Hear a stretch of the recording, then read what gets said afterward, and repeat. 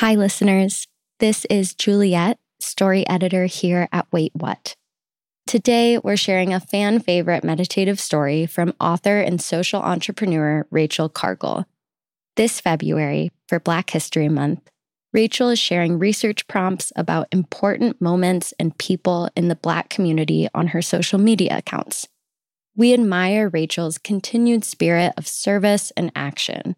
Her organization, the Loveland Foundation, offers free therapy to Black women and girls. We hope you enjoy listening to Rachel's story.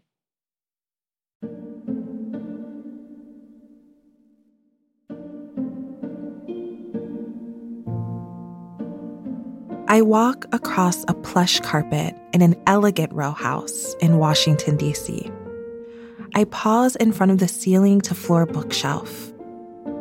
It's full of leather-bound literary classics and books on art and architecture. The kids I'm nannying have been asleep for hours. I already finished tidying up their toys. Tonight, this space is all mine.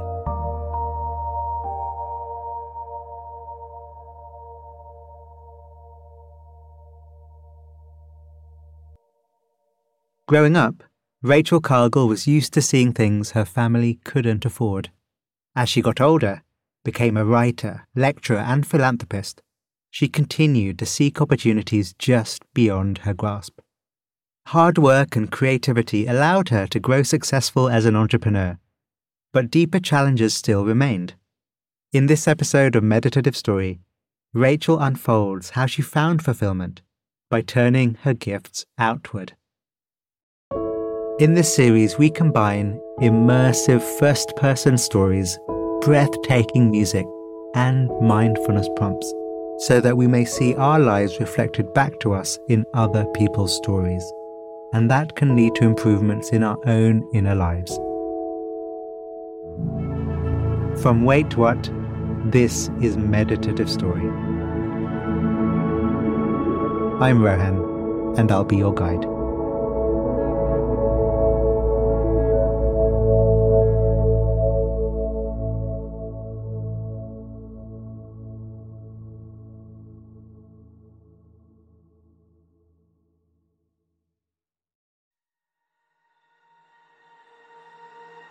The body relaxed.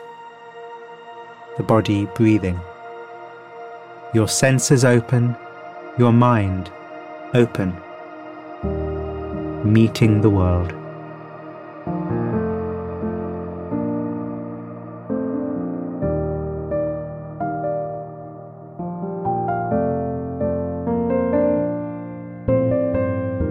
The warm sun lights up the crowded backyard. Burgers sizzle on the grill.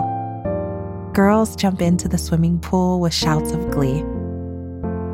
But from where I sit inside the house, behind the clear sliding glass door, the sounds are muted. I'm in 5th grade, and it's our soccer team's end-of-season party. I should be out there celebrating. Instead, I'm questioning my teammate's dad over his kitchen table. How did you afford something like this? I ask, gesturing towards the interior of the large home, full of gleaming kitchen appliances and real hardwood floors. It doesn't occur to me that this question might be impolite. I just genuinely want to know. I want to know why my friends' families have all this, and my family doesn't. The man meets my directness with directness. He tells me about the degrees he earned in school, the type of career he sought out, and I file this information away, wondering how it might help me with my own goals. My family lives in government housing within a wealthy suburb outside of Akron, Ohio. We're one of the only Black families in the school district. We don't have a pristine kitchen, a 2-car garage, or a laundry room stocked with fancy detergent. We don't go on vacations. We get pre-wrapped Christmas gifts from the Salvation Army. I don't yet have the rationale for why some people have nice things and we don't. I know my mom is just as smart as these moms. I know we work just as hard. But I don't hold these differences against my friends. I don't feel sorry for myself. What I feel is deserving. What I see is possibility. My mother always tells me how worthy I am, and I take that to heart. If it's out there, it should be available to me too. I walk across a plush carpet in an elegant row house in Washington, D.C. I'm 23. I pause in front of the ceiling-to-floor bookshelf. It's full of leather-bound literary classics and books on art and architecture.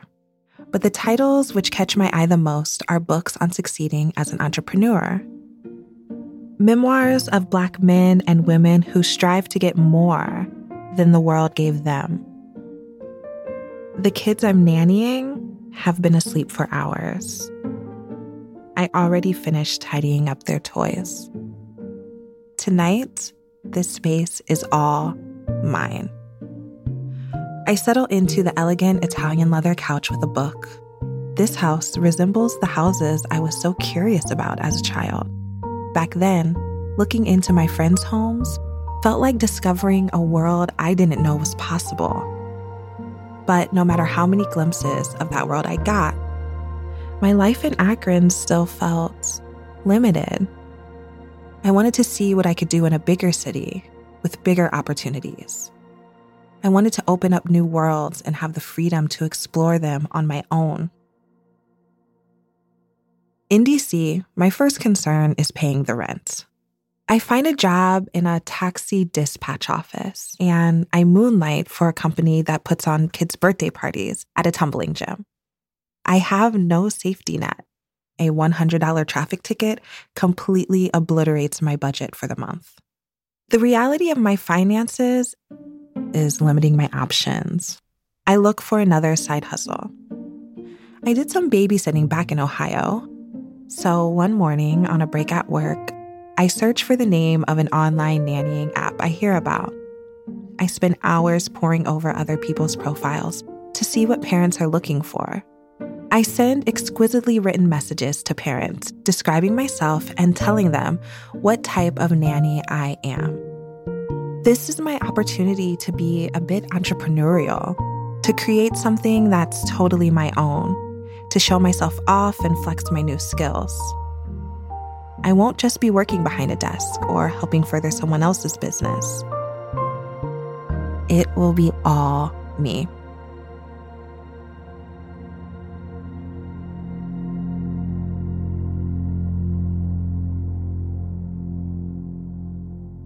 Inviting your awareness to fill the body.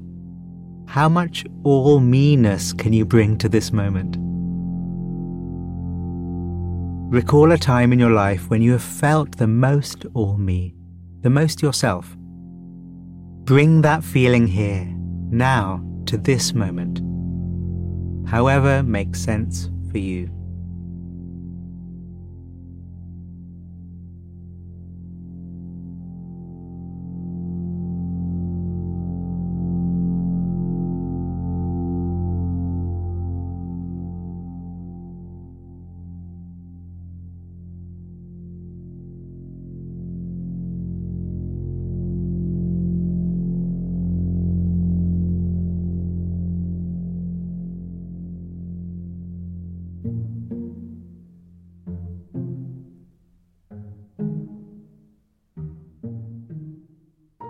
In the row house, I keep a list of all the things I'm going to buy for myself when I get enough money. I write down the names of the books on the shelves, CDs that I want to listen to, a record player, a fancy vacuum, the dried mango from the farmer's market, and the imported sparkling water. Babysitting has become a manifesting machine for me. I don't just dream about this kind of abundance anymore. I get to pretend I already have it. Beyond the comfort in the home, I discover something unexpected: autonomy. Every chance I get to babysit is a chance for me to be creative with what I'm bringing, what I'm doing, and how I leave people feeling. Before I pack up completely, I leave a sheet of paper on the kitchen counter that details everything the boys ate, the games we played, what time they went to bed.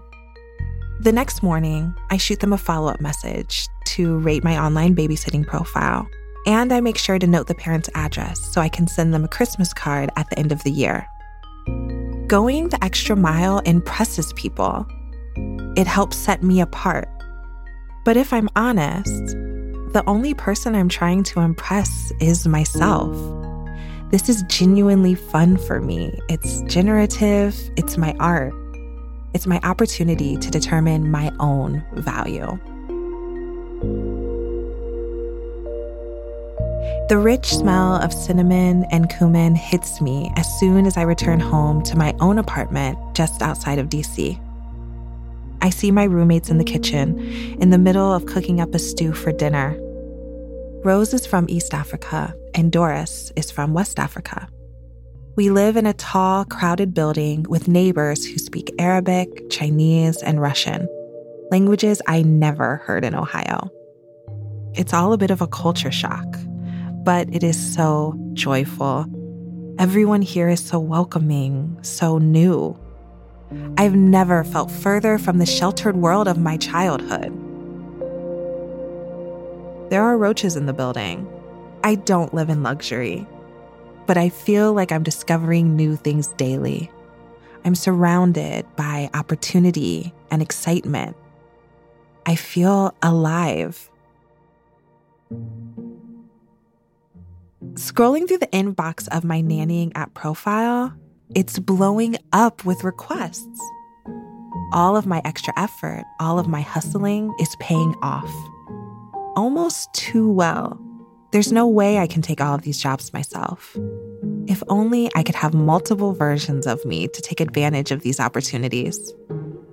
I decide to write a classified ad, looking for babysitters to help with a babysitting circle. A few minutes later, I'm getting emails from other women in DC, women who, like me, are looking for a way to make their own money, to make their own choices.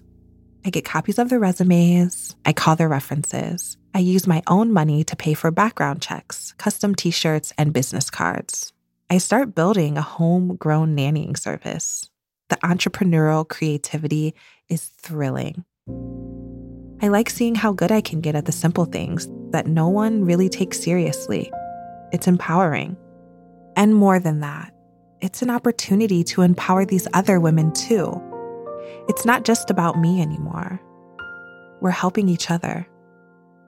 The girls I hire are always a little taken aback by my seriousness. Sorry, isn't this just a babysitting job? Soon they're right along with me, considering the possibility that babysitting could be more than just babysitting. I encourage them to look beyond what's immediately available to them. I don't want anyone working here for more than a year. What's your next thing? What's after this? I don't know these women's stories. I don't know where they come from or where they're trying to get to. I'm just trying to show them a way to autonomy, to what's possible. Exploring these new opportunities on my own feels amazing, but bringing these other women along with me feels new. It's not something I saw or experienced back in Ohio. There's a sense of interdependence with these women that I've never felt before. It feels valuable.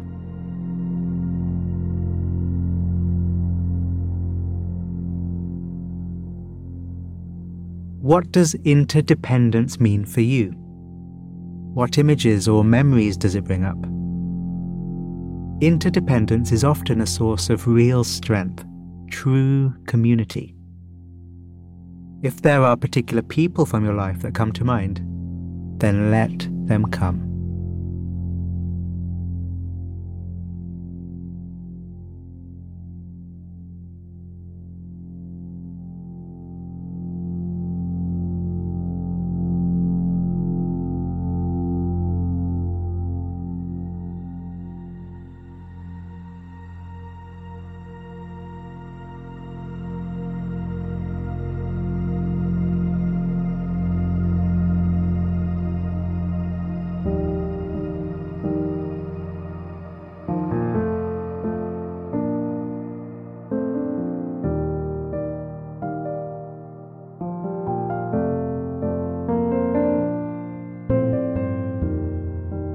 I'm 24 years old when I become a full-time live-in nanny.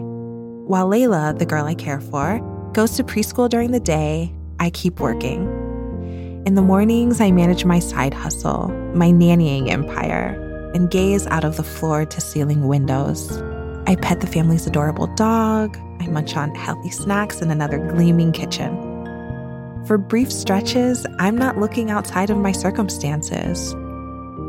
I'm living the expansive life I think I always wanted. I feel peace and ease in my body. The family I work for is Black, like me. One summer, they bring me with them on vacation to Martha's Vineyard. It's an island off of Cape Cod where former presidents go sailing. There's a town on the northern tip of the island where successful Black families have been vacationing for generations. It's all new to me. We get off the ferry and meet up with other families. The kids run around the dock. It smells like fish and cotton candy and like possibility. Everyone wears their alma mater sweatshirts. Howard University, Morehouse. They look so secure and comfortable. I didn't know Black people existed like this in the world. It's suddenly clear to me. There's so much more than just material wealth here. There's security and confidence, and it's generational. And I watch how it brings a level of autonomy and freedom I didn't know was possible for someone like me. And yet, there's a part of me that understands I'm different. I'm not here on vacation. I'm here as a nanny.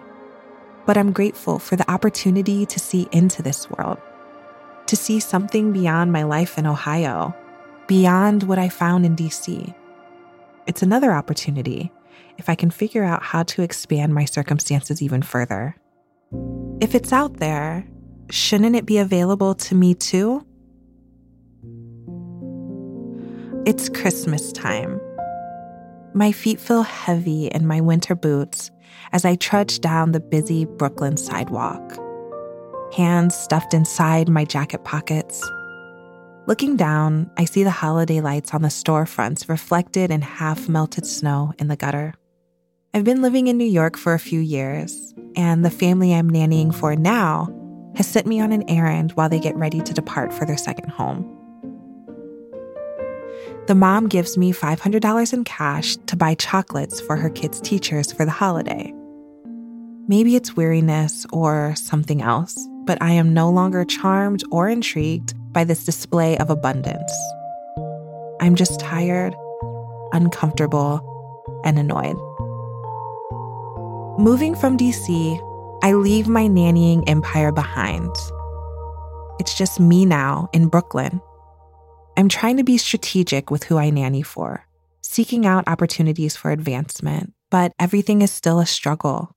I've hustled for so many years at this point, held down multiple jobs, gone above and beyond, and today, my boss puts a week's worth of salary in my pocket and sent me out in the snow to buy chocolate.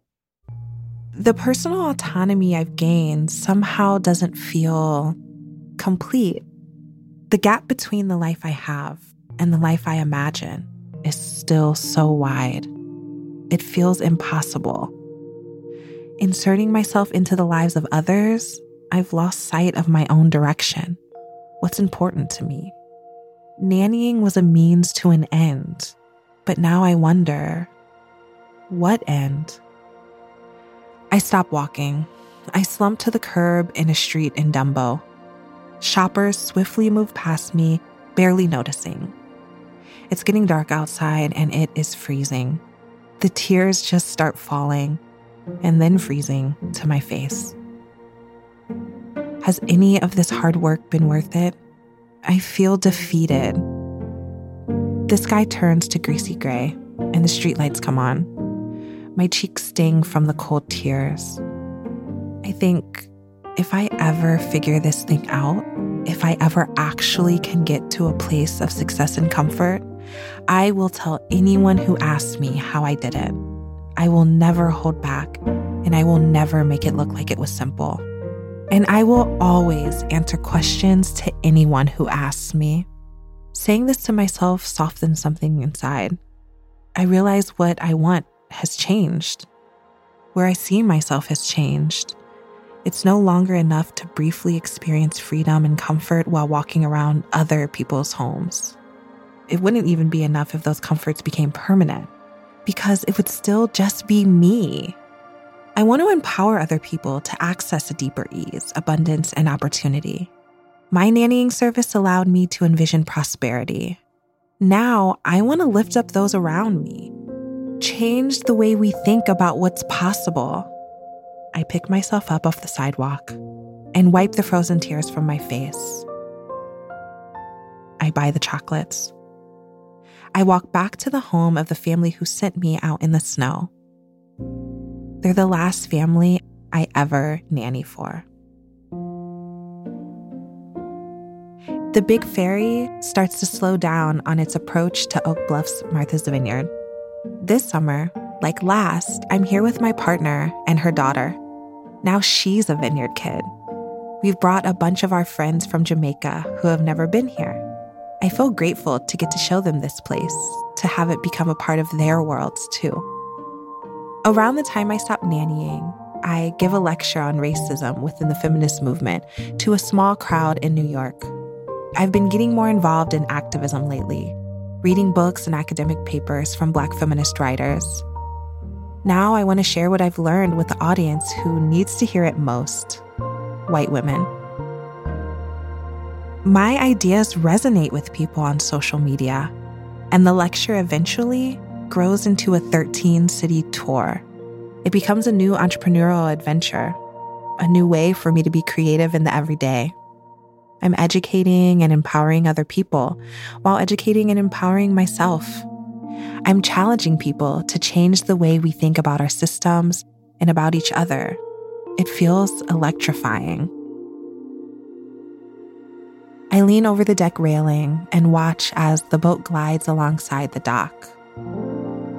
It lines up perfectly with barely a bump, just like I remember from the summer when I first visited as a nanny, back when I saw into this world for the first time. Looking beyond the circumstances of my childhood and my life in Ohio into the wider world has opened up possibilities I never could have imagined as a kid. Returning to Martha's Vineyard with my own family on my own terms, I think about how pushing myself to explore these new opportunities shows me what I'm really capable of achieving, beyond the comforts and luxuries I long for. But when I feel like I've really won is when I'm able to open up these opportunities to other people, to other women, to my community. Finding success for myself is exciting, but reaching back and bringing others with me feels so much bigger. When we reach beyond our circumstances and tell ourselves we are deserving of better things, we open up pathways that may have previously been closed off to us. Setting off on those pathways on our own feels empowering. But sharing what we've learned with those still limited by their circumstances is important. Because if it's out there, it needs to be available for all of us.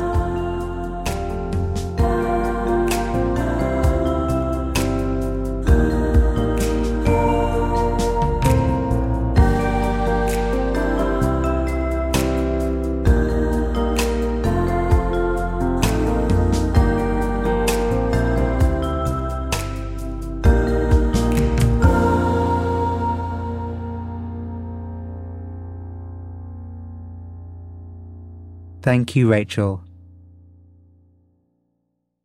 There's a retreat centre down in Devon, in the southwest of England, that I used to go to quite often during my 20s. The main sitting hall is really wonderful. The whole place is a converted priory, so it has high ceilings, fantastic windows, and is big enough to feel special and small enough to feel supportive. Near the front of the hall where the teachers sit, there's a Buddha statue in a conventional pose. But a metre or so in front of it, closer to us as we sit there, is a different statue. She is Guan Yin, and she's awesome. In complete contrast to the other statue, Guan Yin is sitting on a seat with one leg up, her right arm casually draped over her knee, and her other leg just hanging loose. The official name for this posture is Royal Ease Pose, but I don't know that yet as I admire her from my cushion in the third row back. I just think she looks like a total boss. The full version of Guan Yin's name means the one who perceived the sounds of the world. Guan Yin is a bodhisattva. The bodhisattva is a really important idea in Buddhism, and the various traditions all have slightly different takes on what it means. A bodhisattva is someone who has attained the highest wisdom, but instead of just piecing out with what they have, they make it their life's work to ease the suffering of others, not ceasing until all of us realize freedom. I see this in Rachel and her story. The switch from wanting to realize success for herself and instead moving her center of gravity to helping others reach their goals. It's the bodhisattva move. So, inspired by Rachel and Guan Yin, let's do a short bodhisattva meditation together.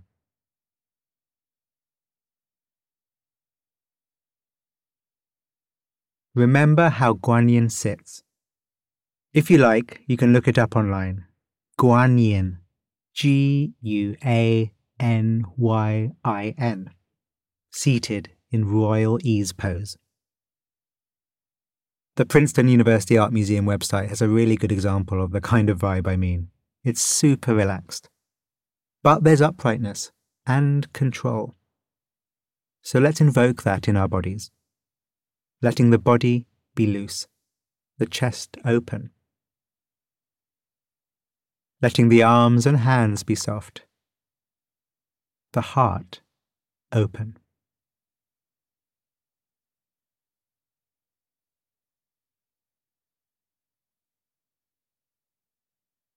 And however your body is, wherever you are, we'll imagine ourselves at the center of things. Lines going out in all the 10 directions.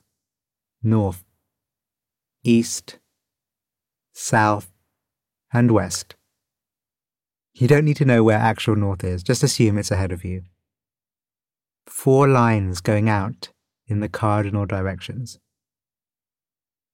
Imagining that the best you can, however you do.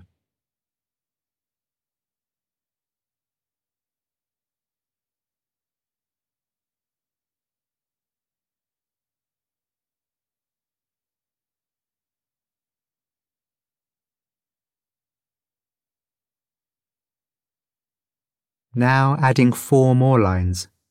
Northeast, southeast, southwest, northwest. Now 8 lines emanating from where we are.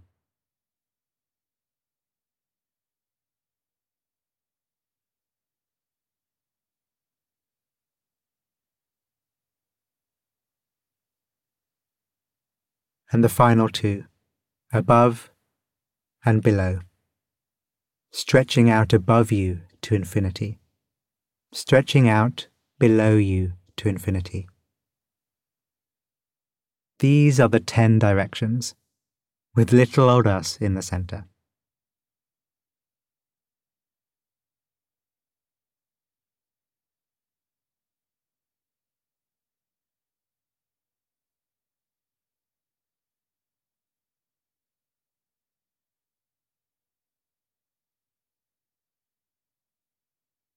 And keeping our awareness wide, expansive, rolling out in all of these 10 directions, we'll drop in some phrases. May all beings be free. May all beings know happiness. May all beings know peace. May all beings walk their path to the end.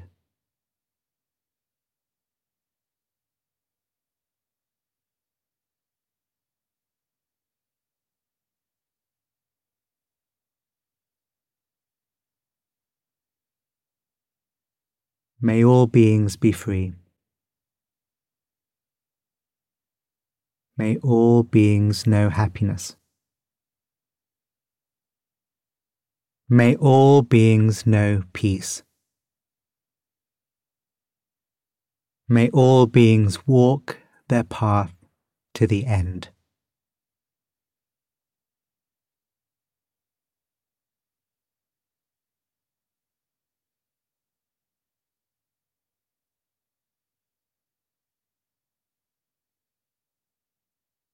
Keeping our pose of royal ease and our thoughts flowing out in all the 10 directions. Imagining that, seeing that in whatever way works for you.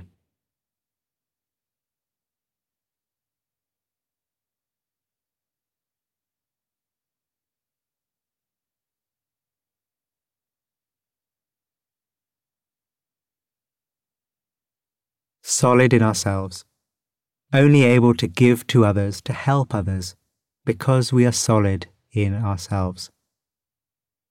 Because we have enough. Generosity energizing us, not depleting us.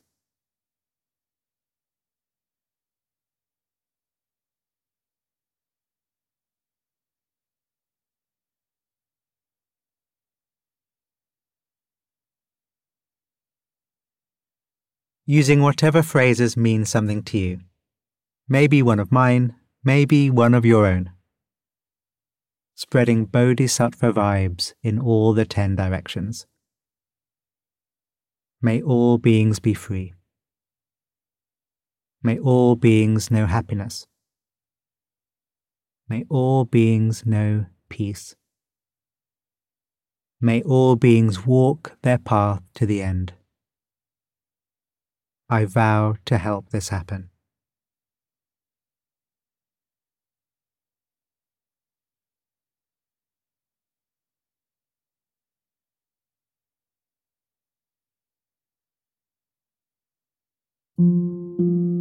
Because if it's out there, it needs to be available for all of us. Thank you, Rachel, and thank you. Be well. We'd love to hear your personal reflections from Rachel's episode. How did you relate to her story? You can find us on all your social media platforms through our handle @meditativestory, or you can email us at hello@meditativestory.com. On behalf of the team at Meditative Story, thank you for spending time with us today. We love creating the show for you. And if the show serves you in a meaningful way, we'd love to hear from you. Would you take a minute right now to write us a review in your podcast app? When you leave a review, it really inspires our team, and we're a group who derive so much energy from understanding how Meditative Story impacts you. It's also a way for you to pay it forward by helping others discover the show. So if leaving a review speaks to you today, we'd really appreciate it.